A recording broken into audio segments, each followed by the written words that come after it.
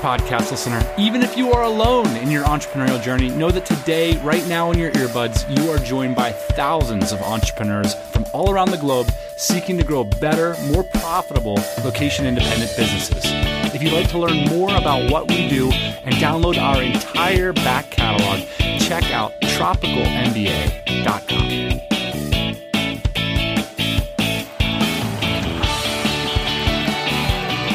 Heyo, welcome to the TMBA podcast. This is the show where we believe building a business is the best way to gain more personal freedom and financial security in your life and the lives of your family. Speaking of family, Boss Man's going to have a kid. You announced that on last week's episode. I think we can drop the applause effect for that. And to top it off, today is your birthday. Wow. What a week. Our beards are graying massively. We are squarely in middle life, good sir. This is something that I don't agree with, and that's the second time that you said that to me. You said it before we started recording this. What are you talking about? It is your birthday. You are having a kid. What are you taking issue with here? The part I'm taking issue with is this middle life thing. So when I was growing up, you had like your midlife crisis when you were like 50. You bought a red Corvette. Yeah. 50. Hear me out. It's irrational, but it's a courtesy. You say, oh, midlife crisis 50, alluding to the fact that you might live to 100, right? It's generous, especially back in the 80s. There's a lot of cocaine and cigarettes going on. Very optimistic. It was a courtesy that you extended people. And so by you saying midlife at 36, I feel like I'm getting robbed of something. Although, when you do the X2 number, like it does seem like a reasonable number. It seems like yesterday we were starting this business. I was 26 years old. At 26, you feel like a kid, or at least I felt like a kid. I was just, kind of finding my way. 10 years later, all of a sudden I'm midlife. How does that work? You're midlife. Oh, man. I don't even know what to say about that. Happy birthday, though. Thank you. Today, we are going to be talking about, when you talk about like things that are buzzing, things that are trending, things that people can't stop talking about, I would just say right now in our community, there's two topics. I would just put you on the spot, Boss Man. Can you guess? I know you know what today's episode's about, so what's the other one? I do. There's only two things that are kind of buzzing like that these days. That's cryptocurrency and Amazon. Cryptocurrency, we'll get to that. Today we're talking about Amazon. We have two insiders on the show. I mean, it really spans the whole entrepreneurial spectrum. If you're just in a job right now and you're thinking about getting your first foothold in making money online, automated income into your bank account, location independent, all that good stuff, Amazon is one of the best opportunities that exists for you. I think it's fair to say it that way. I mean, the proof's in the pudding. I'm seeing it. But also, on the other side of things, for the investor class, legit investors are interested in these assets. So we're going to get into this and a wide variety of related topics about the Amazon opportunity in today's episode. In order to understand it, there's two business models that are worth pointing out related to Amazon. The first is FBA, which is fulfillment by Amazon. That's where you source a product and Amazon warehouses it for you and ships it to your customers when they purchase that product on Amazon's platform. The other is an Amazon associate site or an Amazon affiliate site, which is essentially where you create a marketing website that points people to Amazon's site and you get a commission when people buy. And the final opportunity we're going to be talking about is people flipping and investing in these assets, which is turning into a major theme in the Amazon community. So Ian, as you know, right now I'm in Chiang Mai, Thailand, which is a hotbed for a lot of this stuff. Accidentally got onto the Amazon topic. I was supposed to be riding my bike, but I crashed it this weekend. Speaking of midlife and mortality. Oh, tire spontaneously exploded. Happens. Fell on the left hand. So I've got one good hand, which is good enough to podcast with. Last time this year, we had a podcast that was one of the most popular and most controversial episodes we've ever done. It was on the Amazon topic as well, called How Hundreds of Young Entrepreneurs Are Making Generational Wealth in Less Than 5 Years. The guest of that show has agreed to return for this week's show. His name is Kevin Graham, and he runs a portfolio of almost 60 Amazon product review websites. He also owns 2 hosting companies for people that want to build their own private blog networks, which we'll get into a little bit about how they work and why they're important in the space. So this interview actually took place in Chiang Mai, Thailand, right here in my apartment. We were also joined by Corin Woodmass, whose company, the FBABroker.com, brokers Amazon-based e-commerce businesses, which means he's a broker focusing specifically on connecting buyers and sellers of Amazon FBA businesses. Kevin has lived in Chiang Mai for a few years now, and Corin and his wife Leanne use the city as a base for several months every year. It's an absolutely spectacular place to be, to meet other entrepreneurs, specifically in the wintertime. And I just got to say, Ian, I'm incredibly energized by being here. Everybody that says that, people in Chiang Mai aren't serious and it's not a motivating place to be, I don't know who they're hanging out with, because I'm feeling very motivated by the people I'm bumping into here in Chiang Mai. Chiang Mai has become a hotspot for people doing business online. It's also got like a little bit of a reputation for, people trying to make their first $2,000, which I think that's amazing. Everybody has to start there. But one of the things that you pointed out to me, which I think is really true, is the way that people in the media and the way that people online sometimes portray places is not actually what's going on. So the story that you told me, the unfortunate series of events that unfolded in Barcelona with the terrorist attack, you were reading things online about your neighborhood, and then you walk out into your neighborhood and find them to be completely untrue. So I think it is the case that you have to show up to these places and find out for yourself what's going on. There's a lot of inspiring entrepreneurs here on the ground in Chiang Mai. And so particularly if you're interested in Amazon, it's a great place to come visit and to meet others who are interested in the same things you are. We'll talk a little bit more about that in today's episode as well. This is a wide-ranging conversation. We're going to cover a lot of ground here, so let's get started. Our conversation starts right there, why we're in Chiang Mai specifically. So it's Corin that kicks off the show with his thoughts, and Kevin will chime in thereafter.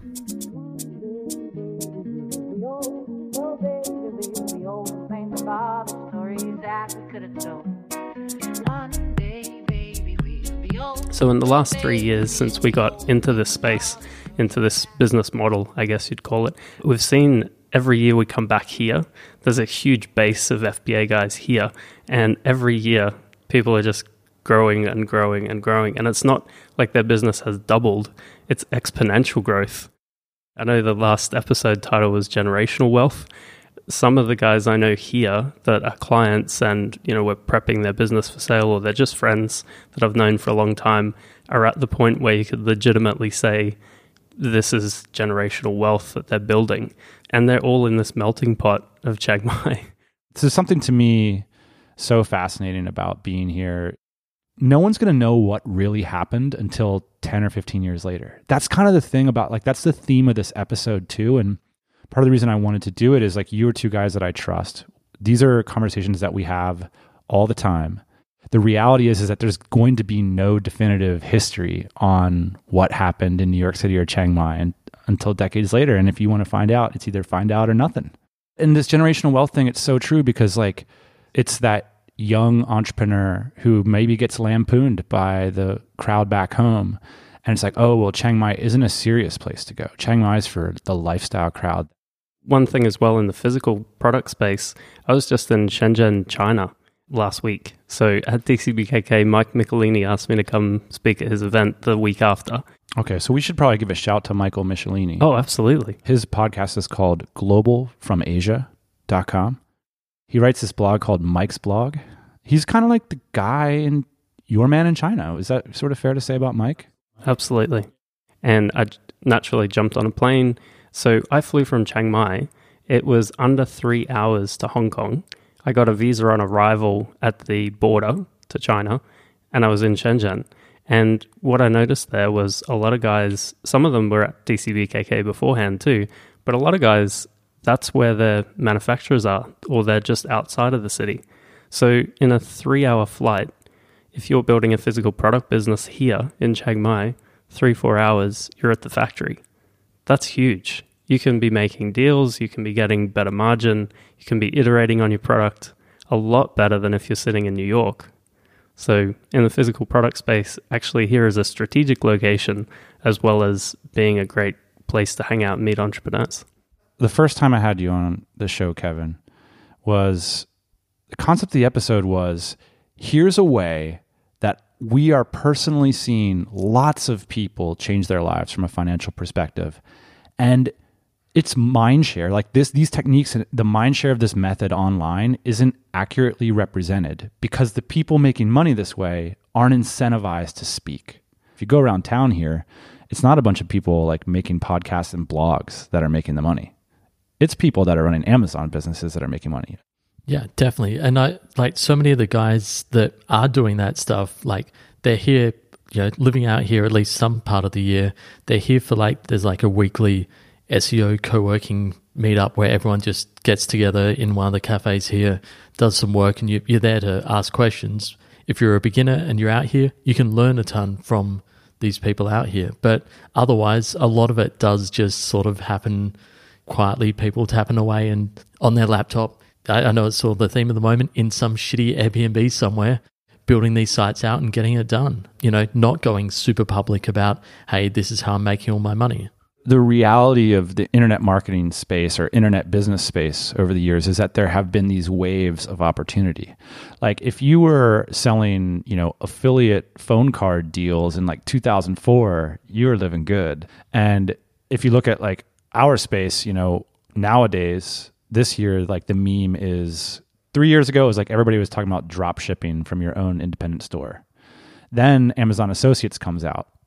And now all of a sudden, Tropical MBA is making a podcast called How Hundreds of Young Entrepreneurs Are Making Generational Wealth. This year, it's cryptocurrency. There's just crypto everywhere. My question for you guys, this stuff is cyclical. The more people that get involved, in some ways, the less money there is for everybody in some respects. We can talk about that in a bit. But is there more or less opportunity in 2018 to get started in Amazon or to expand your business into Amazon than there was in 2017? With the Amazon Associates side of things. Can you describe what Amazon Associates is? So Amazon Associates is their affiliate marketing or commission marketing product or service where basically you refer a visitor from your website to Amazon to go buy a product. And when they do buy that product, you earn a commission.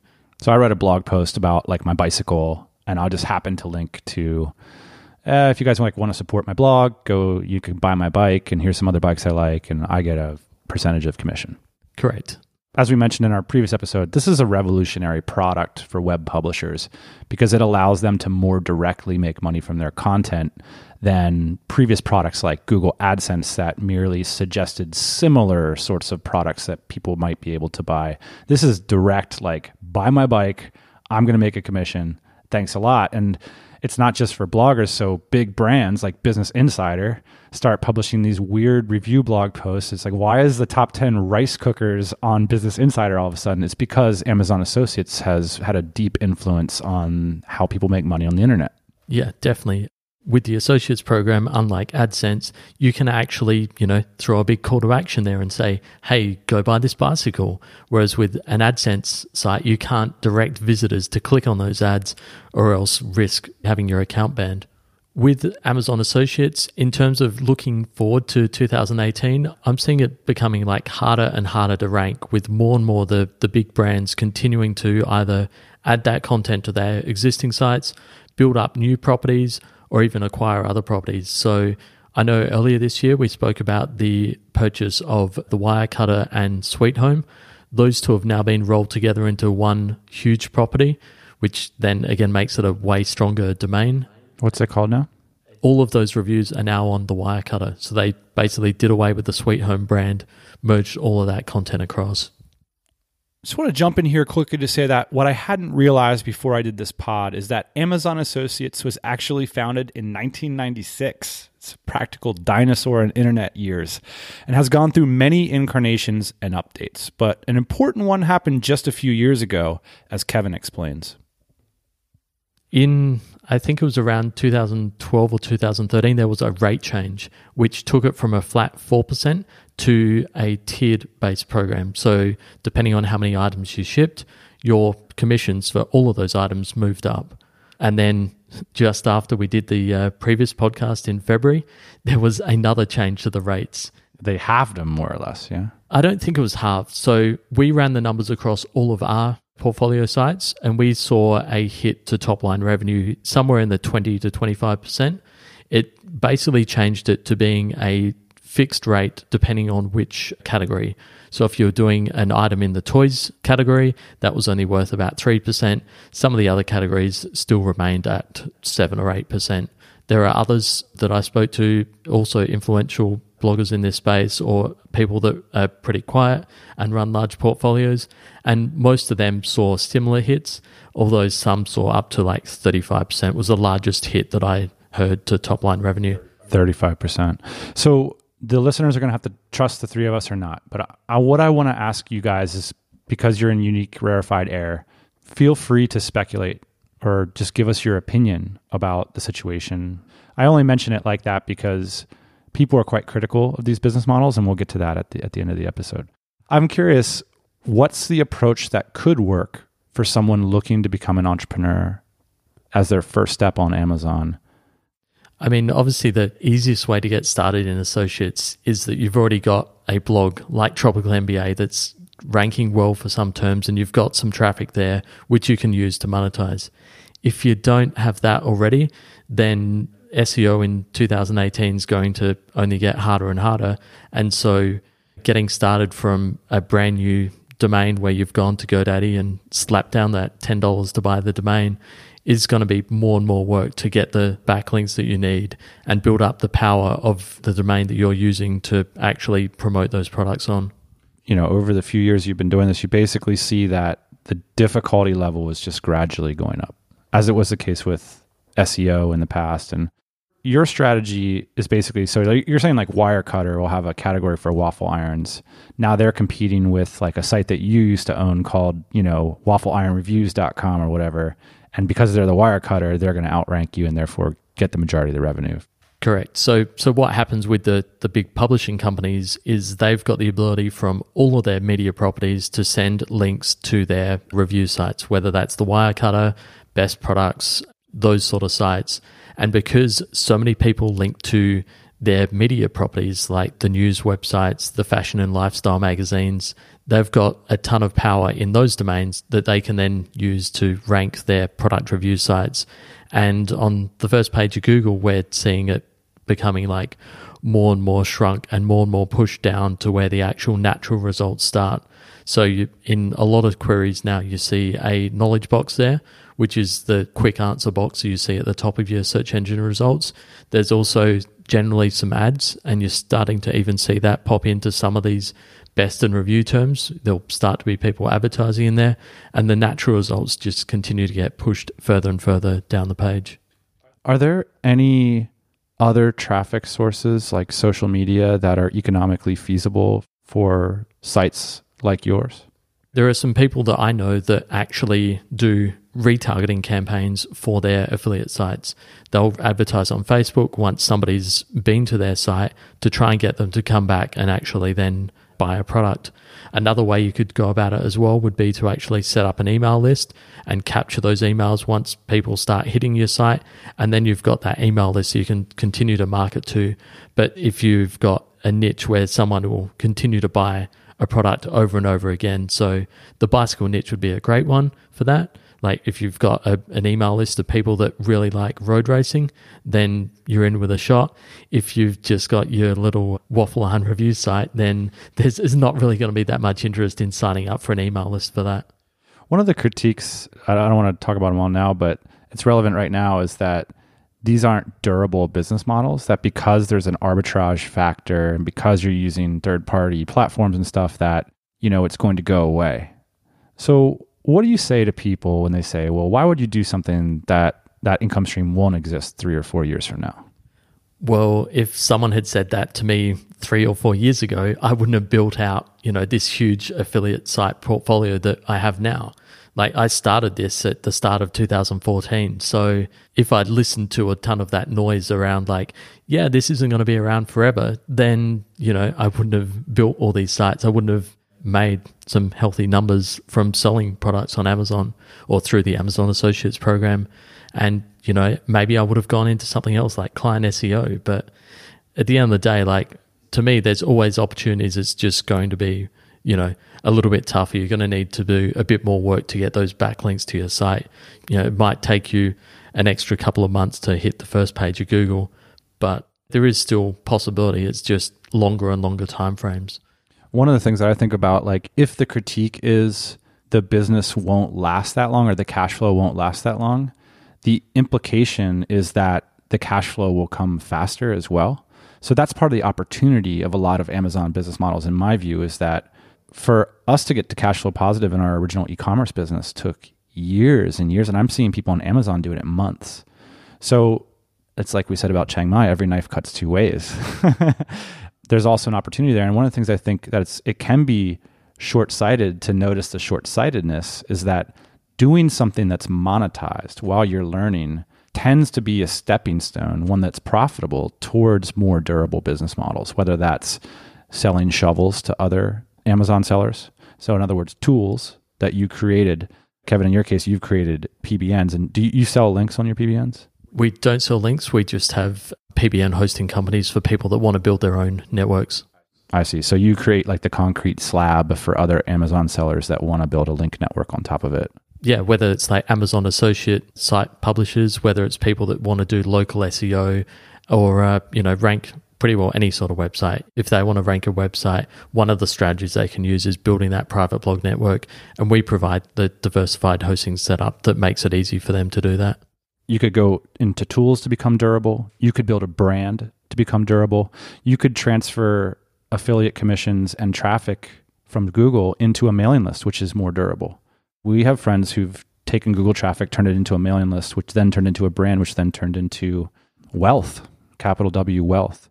I think that critique can be a bit short-sighted, particularly if it thwarts people who are looking for opportunities that are currently in like a JOB, right? Like that's the short-sighted business op right there. Definitely, because building an Amazon associate site is something that you can do as a side project to your 9-to-5 job. And if you build up, one or two of these sites, it can be pretty easy to hit, a couple grand a month of revenue from that site, which is enough to come out to Chiang Mai, go full time, baseline out here and, continue to build more sites and improve your SEO skills and knowledge to the point that you've got, 30 sites, 60 sites and making some really good money. So just one thing to add to this, just because you're building an associate site or a physical product business either, the one thing that we're not talking about yet, you touched on a little bit, but it's domain knowledge in that niche. So you're getting to know that customer, what they want, what they like. If you build a list and you're actually engaging with these people, that can become a real business.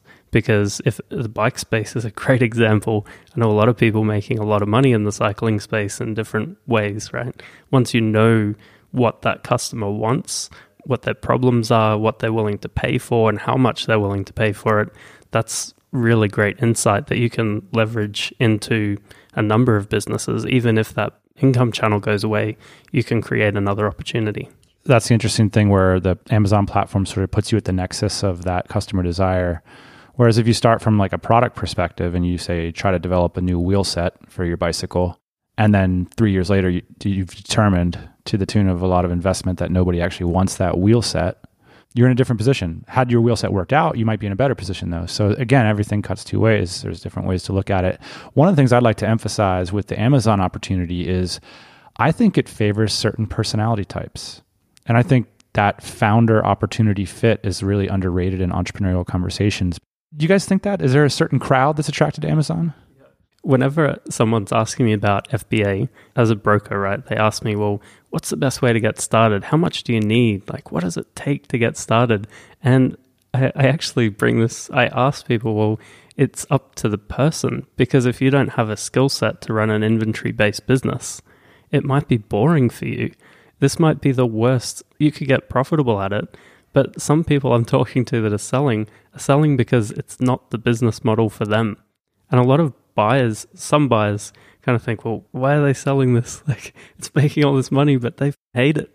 Think about your day-to-day. So go talk to someone that does associate sites or has a big Amazon FBA business and talk to them about their day-to-day. How big's their team? What bits does the founder or the owner do themselves? And project yourself into that. Would that be something you'd want to do, whether you're sitting in Chiang Mai, New York, anywhere? Would that be what your day-to-day wants to look like? Now, as a broker, you tend to deal with the people who've come out with something of asset value. How much of an opportunity do you think there is in 2018 for people to build these assets? It's huge. Similar to SEO, it is becoming a little bit harder to rank something from scratch. So similar to what Kev was saying, if you have an audience and a direct connection to that audience and a way to reach them already, you'd be in front. But we're actually seeing buyers with maybe a little bit more of a budget. So maybe they've got low six figures as a budget to work with. So that's not everyone, right? But say you've got $100,000 to get started. It's a legit question to start from scratch or buy and leverage what's already working. So I think that's the buy side opportunity is probably one of the biggest opportunities in the FBA space right now, because businesses are trading for the multiple isn't super aggressive, especially if it's FBA or Amazon only. Because people more or less expect these businesses to blow away with the wind. Exactly. So you're looking at multiples that are less than 2 years of profit. Yeah, 1.5 to 2.5 on an Amazon, say it's an Amazon US only income source, and it's fairly generic products, you're looking at probably 1.5 to 2 times annual free cash flow or net profit. Let me characterize the buying and selling audience and see if you think this is grossly unfair. I see on the seller side a bunch of young, sparky entrepreneurs that type at 120 words a minute, that are very good with spreadsheets and distributed teams and SOPs. They're making assets that investors want in the course of a couple years, flipping them and going back to town on bigger opportunities. In the meantime, sort of making the wealth that it might have taken someone in the generation before us, a working class person, their entire life to make that level of wealth. Yeah, that's a fair comment. I think the young part of that isn't the case in really solid, larger FBA businesses, because one thing that a lot of young people don't see, which this is generalizing, of course, but this is based on hundreds of calls I've had with sellers. I'm seeing a lot of the younger guys kind of make some good cash and they're not reinvesting in the business, whereas someone a little bit more mature will know that they need to reinvest in this business to make it big enough to sell. So the ones that reinvest early aren't really taking much cash out. They're looking at the exit, saying, when I exit this thing, then I can go on to my next thing. So that's their payday, is when they sell the business. A lot of the people that listen to this show, they want to transition into the location independent lifestyle via an investment and not via a decade of elbow grease in Chiang Mai or whatever. And so they look to people like you, and they're taking a giant risk to come in to take a big part of their life savings to buy this asset. So is that the character of the buyers, or is it professional investors? So it depends at the price point. So under $500,000, we tracked between January and September this year, 2017, we tracked 117 sales. Total list price value was $217 million. So it's a big space. Almost 60% of that was under $500,000. So let's talk about that first, because that's the bulk of the market, right? These guys, for the most part, and girls, are high-paid executives looking to replace their job income, or they're looking to have multiple purchases to replace that job income over time. And they're taking 2, 3, 5 years as a horizon to do this. So often they'll buy one asset, they'll get that up and running, and then they'll buy another and another to expand, because they have more capital than time. And because they're working 70, 80 hours a week, they don't have a lot of time to run these businesses, which is why they're so attractive. We're also seeing an older crowd and maybe even retired or retiring crowd looking to get into the FBA space. Maybe they've read about it and they understand the business model. They shop on Amazon, they trust Amazon, and they understand inventory because it's physical products. So even if, worst case, your listing goes down, you have this inventory, right? You can sell it elsewhere. Now, who's buying the businesses above $500,000? In the last few months, 3 to 6 months, we've seen some strategic buyers coming down under $500,000 as well. So there are some strategic buyers. Strategic buyer would be what? A strategic buyer would either be someone who has an existing Amazon business, so they've already got a seller account, they're used to ranking on Amazon, and they just want to expand faster than starting with a new product, So that's one. Another would be maybe they've had an exit. A lot of people that sell their Amazon businesses are looking to come back in and buy Amazon businesses, which is interesting, right? That's a big portion as well. And we're seeing, and this goes to above that level as well, but we're seeing small groups getting together where one person's the operator and they understand this business model. Then they bring in their friends to invest with them to buy and expand these brands. So in the $500,000 to $5 million range, there's a little bit of a black hole. So there's a specific type of business that will sell faster and for a higher multiple, everything else being equal. And that's due to a program in the US, the SBA financing, so Small Business Administration. This is one of the most common ways for Main Street businesses, which is under 5 million, is considered a Main Street business. Yep. Basically small. Yes, a small business worldwide is called Main Street. Whether it's a brick and mortar online business, it's a Main Street business. In the US, the bulk of the buyers are US based. And the SBA is a great program to help you acquire other businesses from having a job, or if you're looking to expand and acquire other brands to expand your brand or your business. Let's not go above 5 million just yet, unless you think it's interesting. But back to the theme of the episode, every knife cuts two ways. Amazon businesses, I think it's fair to say, okay, before I go on this ranty rant, I want to hear what an FBA business is and how it's different from an associate's business. So there's a couple of different versions of an FBA business. I've had, unfortunately, proper arguments on Facebook with people. I'd break down FBA businesses into multiple categories. One of the first ones was actually about retail arbitrage or online arbitrage. So I just saw an article shared today that some guy's making millions of dollars buying in Walmart stores and selling on Amazon. That type of business isn't really sellable unless you have a hands-off supply chain. If you've got to go into the store, look for what's on sale, buy everything you can, and then run to the next store, that's taking up all your time. And if this guy actually worked out his per hour, I'm sure it's probably fun for him, like gets excited about the deals. But that's one. So that's retail arbitrage, online arbitrage. The next is there's a few versions of private label, which is very popular. And these guys, some of these guys have built massive businesses. And private labeling's been around forever. It's not a new concept at all. It can be as simple as finding something that's selling. So you can use research tools. And I've had the guys from Jungle Scout on here talking about this before. You can use some research tools to find out what people are already buying. And then you position your product there by putting a brand on it, or just sourcing it and not even putting a brand on it. In the beginning, that was a very fast way to cash. The next version of that is where you take some time to maybe improve the product a little bit or put more in the packet, make it more attractive, put different colors, this type of stuff. You look at the negative reviews and come up with better offerings. The next version of private label is where you go a step above. So it's not quite a patented product, but maybe you've got your own molds, your own designs. You're really taking that next step to make your product unique. Above that, you've got patented or proprietary products as well. So there's the ranges, and all of these can use the Fulfillment by Amazon system.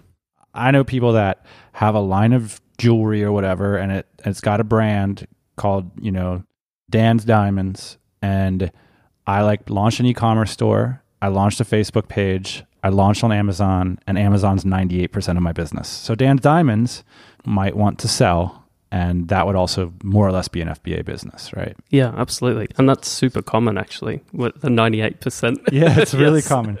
So there's this idea of these could be a single just channel business. So in some ways, it's hard to conceptualize these as businesses for a mindset that's used to saying it's a brand that owns its storefront or its e-commerce store that controls everything. What Amazon has done is come along and has created all that infrastructure for you, including essentially the research tool to figure out what to sell. And so what we're talking about here from a very top level is when you surf around Amazon, what percentage of those products, they're not Amazon products. They're products from smart people in Chiang Mai that have basically engineered these listings, created the products, and are shipping them to your front door. Every knife cuts two ways, the theme of the episode. If you're running an SEO agency right now, or if you have a skill set and you're thinking about what's the opportunity in this? These business models aren't durable. It's a bunch of freaking Chiang Mai kids doing this stuff, whatever. I'm thinking, no, wait a second. I could take, a small percentage of the nest egg that I built up over this client-based business, take all the expertise that I've delivered to my clients for the last 10 years and buy these businesses that are affected quite a bit by whatever you do to them, because every knife cuts two ways. It moves fast. So now I apply my SEO knowledge. I apply my marketing knowledge. I apply whatever it is that you know about. You could potentially improve the value of an Amazon business much faster than you could a more traditional business.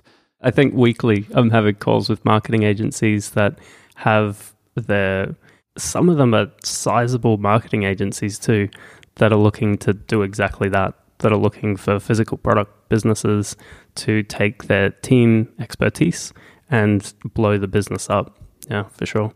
The exact same thing can happen with like an Amazon associate site. So there are guys that I know that are like really good at conversion rate optimization, or in other words, split testing the content and the copy, the images of a website, and they take a site off of a brokerage, they buy it, they then apply all their CRO knowledge to tweak and improve that site, increase the conversions and therefore the earnings from that site, and then do the exact same thing. They take that business, once it's improved, sell it off, and make a great return just on flipping those sites in 3 to 6 month timelines. A few days ago, I was at a search engine optimization conference, and when the speaker from stage said, how many people in the room use Ahrefs.com to rank their sites #1 in Google, the entire audience of hundreds of SEOs raised their hands. Yes, Ahrefs.com is a tool that is synonymous with ranking your site #1 in Google. It allows you to uncover what people in your niche are searching for and how difficult it might be to rank for the all-important #1 spot in those searches. Better yet, it helps you to uncover little-known niches of profitable terms that will drive customers to your business. So go to Ahrefs.com, that's Ahrefs.com for a free 14-day trial. And during that free trial, you'll get access to all of their tools and data for 2 weeks at no charge. That's invaluable. And Ahrefs is also offering one lucky TMBA listener the chance to win an annual subscription valued at over $2,000. To enter that draw, just share this episode on Facebook and let us know about it. Thanks again to Ahrefs.com for sponsoring the show. Now, this might be a naive question, but why is your portfolio a bunch of associate sites? Why not do FBA sites? I guess with FBA, it's a very different beast to associates. So associates is very much a thing where, for $1,000 all in, you can buy some content, you can buy your domain, get a logo done, buy a theme, put the whole site together and get some links to it and, start making money in, say, 6 to 9 months from that site. Whereas like FBA is very much a different beast, a very capital intensive beast where you're throwing in 10 to 20K. And then as Corin was saying before, like some of the guys aren't taking any money out of that business. They're just throwing it all back into that business with the exit being their windfall from it.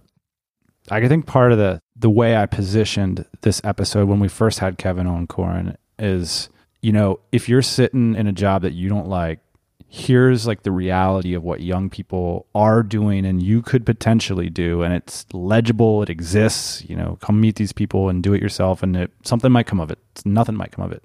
But what I'm hearing today is that this industry, like the people in our community, it's growing up a little bit.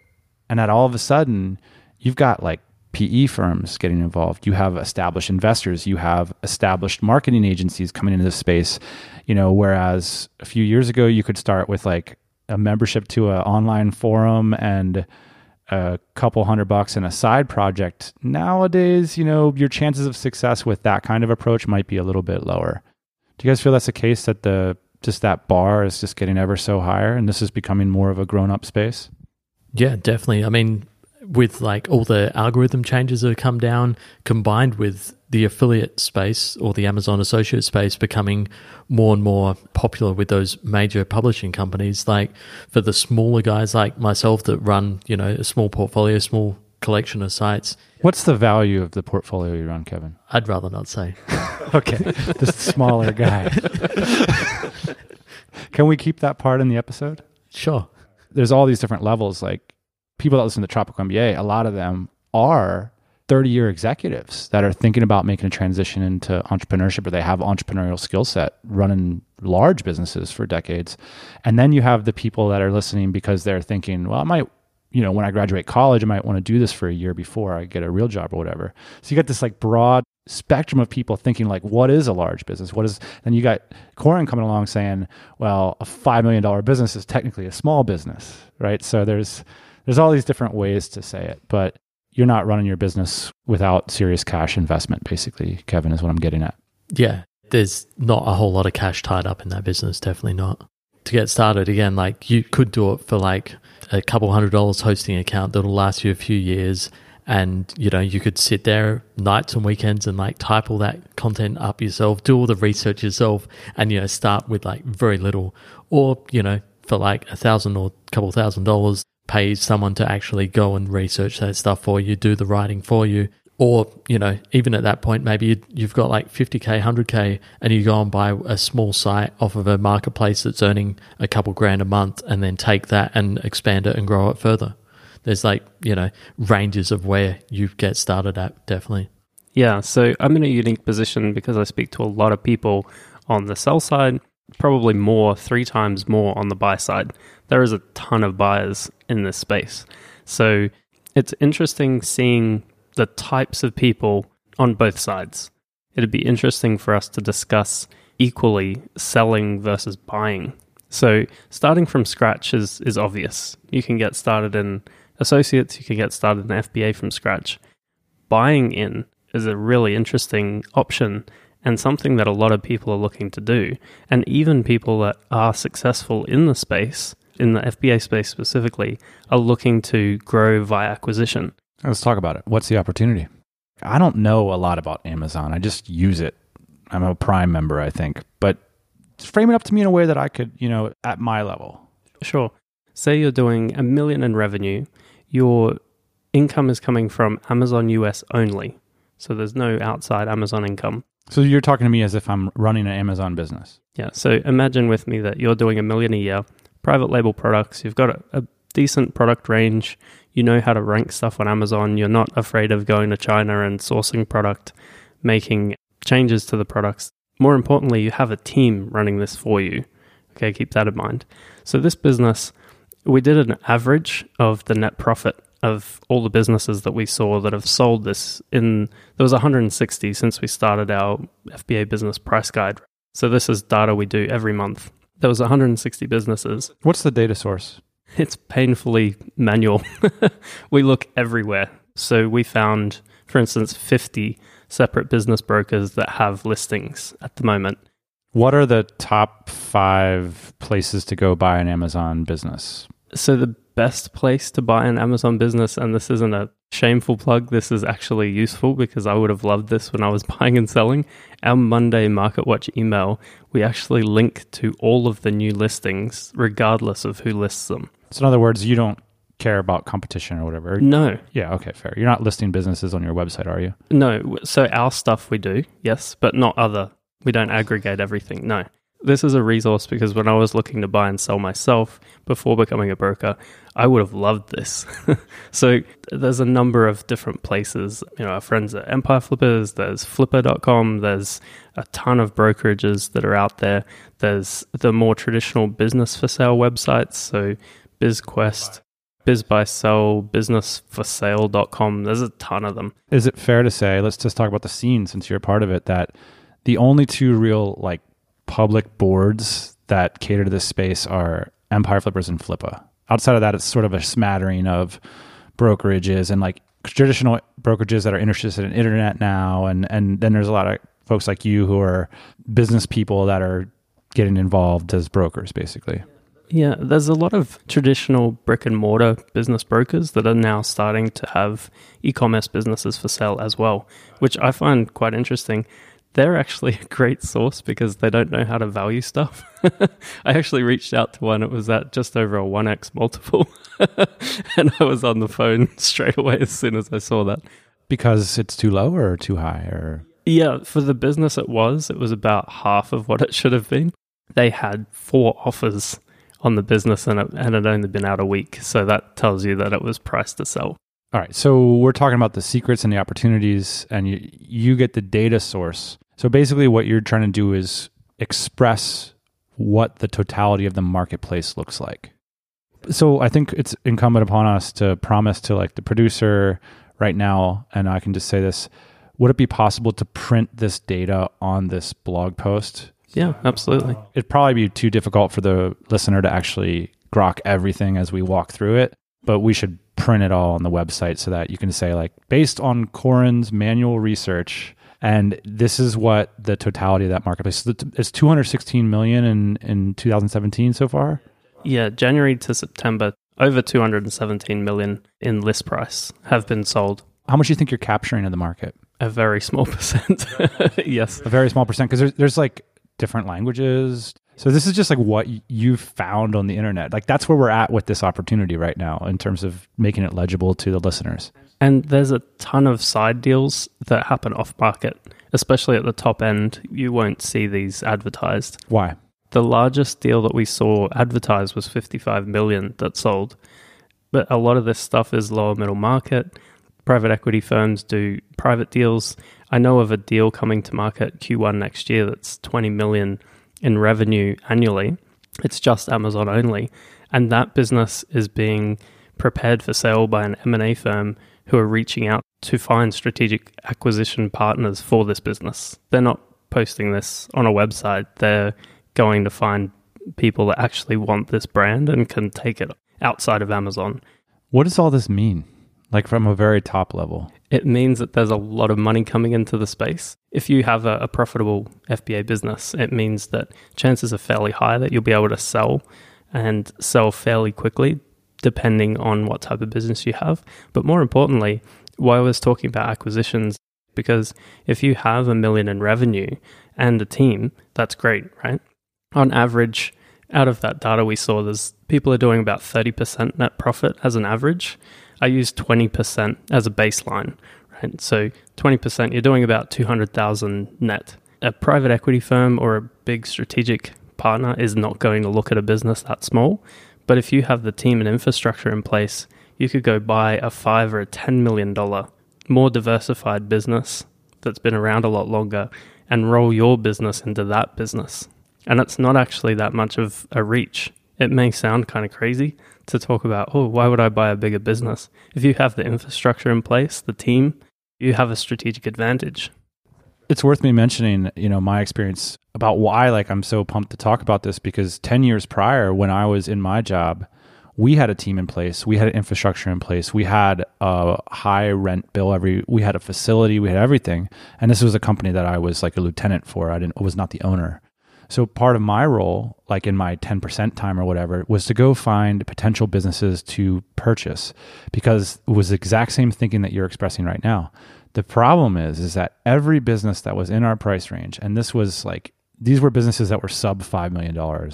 Every owner was completely wrapped up in the business without exception. Like, not only does the business depend on their reputation and them being able to bring in clients, but their Cadillac and their wife's Cadillac is on. So it's very rare in this world of like bizbuysell.com, something under $1 million in sale price, that it's not just the owner extension plus assistant, basically the owner bringing home the bacon. And so Amazon, like you're saying, is like all of a sudden this is platform that brings home the bacon. And it's relatively easy to automate a lot of these systems and put people in these roles, which 10 years ago, 15 years ago is much more difficult. Yeah, absolutely. On the lower end, if someone comes in and the business is really the owner, a lot of that can be trained fairly easily, because 9 out of 10 times the owner or the seller has come in with no knowledge themselves. So they can easily turn around and show you how to get up and running. If that's the case on the flip side, where you're on the buy side and it's just the owner running everything, you could come in with efficiencies with your team and blow it up from there. You guys seem optimistic about the Amazon platform. Like, what's the doomsday? I have a story. A couple of the FBA doomsday things, there's a couple of smart Western marketers going into Chinese factories and helping them dominate Amazon listings. That's scary. Explain how that might work. The factories in China, they're wanting to sell in bulk. They don't want to sell one at a time. But if a company comes in and says, we'll manage all of that for you, you just send the product over, they've got it in the factory. They'll essentially become a sales channel for them and take a percentage of that. That's huge. It's always been a fear of manufacturers, by the way. Well, one more thing that's also scary is Amazon is doing this as well. They have a global selling program. And at the event I was at in Shenzhen, one of the speakers was Amazon Global, talking to half the room. There was 300 people. Half of them were actual factories and manufacturers, were talking to them about how they can help them sell on Amazon directly. So Amazon basically knows all the data of what products sell, what categories are profitable, and at any moment they could just take over, right? Yeah. What's another doomsday scenario, Kevin? I mean, from the SEO side, we're seeing more and more like Amazon starting to try and rank pages for like the best waffle irons. Now, at the moment, those pages are just pretty much just listicles of here are the top bestsellers off of their platform. But it wouldn't be too hard for them to add a bit of a content game into that and actually go through and read the data that they've got, have somebody write a buying guide for themselves. And again, with all the links that Amazon are going to them, they're a very strong and well-trusted name in the space. So if you're going to buy a waffle iron, maybe you would just refer to the Amazon buying guide on it. Would it be so crazy that Amazon reach across the aisle to Google and shake hands and take the top 3 ad placements for categories? Yeah, definitely. And also the other thing you're seeing is more and more traffic for people looking to buy will just go straight to Amazon. So if you're thinking about, I want to go buy that waffle iron, you might just go straight to Amazon to buy that, read through a few of the reviews or read through their buying guide if they eventually start releasing them themselves without actually going out to Google and stumbling across a site like mine. Before we encounter some critiques, are there any secrets or opportunities or perspectives that you feel you would have benefited from just a few years before that you now know our listeners might benefit from? You really need to manage your money. In an inventory-based business, a lot of your capital's tied up. You need to be able to project into the future and with some certainty. Because if you run out in Q4 and that's your biggest sales time of the year, you're going to lose a ton of potential income. You're going to lose a ton of rankings potentially. That type of operator mindset, or have a partner that is really on the ball with numbers and just geeks out on that sort of stuff. Let's get our profit margin cranking and what are we actually making? You need that skill set to be successful in an inventory-based business longer term. The thing that I would have liked to have heard years ago is just be more patient about it. So like in the early days, all I was doing was like every day I'd check the earnings stats, every day I'd check the ranking stats. And like as you grow more and more and grow bigger, it's just impractical to go in there and check that every day. Your time's much better spent on the higher level stuff of, strategy of what am I going to do next and how can I continue to grow the portfolio. Corin, what do you say to people who say this FBA stuff, just the flavor of the week, just a bunch of digital nomads failing at making money online? It's a matter of perspective and it's a matter of how you're executing your own plan. Amazon FBA is a service. Amazon as a platform is a sales channel. What you choose to do with it, you could do anything with that within the terms of service, right? So what you choose to do or what layer you put on what someone else is doing, then maybe if you're thinking too much about what someone else is doing, maybe you're not doing anything. Maybe you're sitting on the couch saying, well, these guys should do that. Well, this guy over here is investing $50,000, $100,000 in his idea. He's making it happen. It might not work for him. He may lose his cash. You got to give some people credit for taking the chance and investing in themselves and giving it a good go. Like maybe they're solving a problem for a customer that you don't see because you're not the customer in the product example. Forget about the advice. Forget about what everybody's saying here. It's all a matter of we're kind of gesturing towards these systems that exist. They are creating wealth. That's the reality.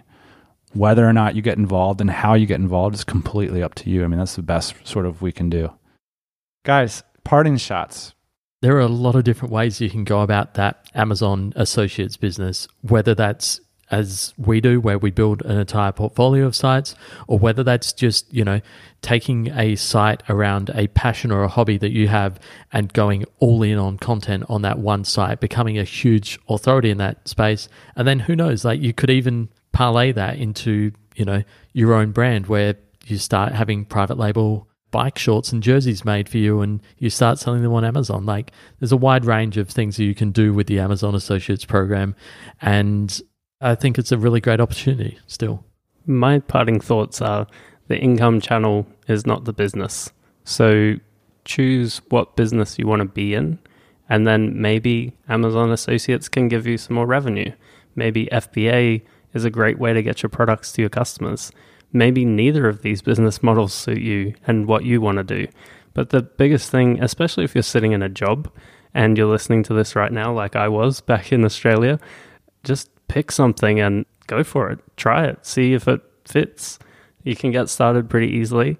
If it's not for you, cool. Well, find something else. Yeah. There's a million episodes you guys have done of different business models. You could jump into something else, but don't blame someone else for you not being able to be location independent if that's your goal. Take responsibility and do something with it. Guys, thanks for joining us on the TMBA podcast. Thanks for having me. Thanks for the invite.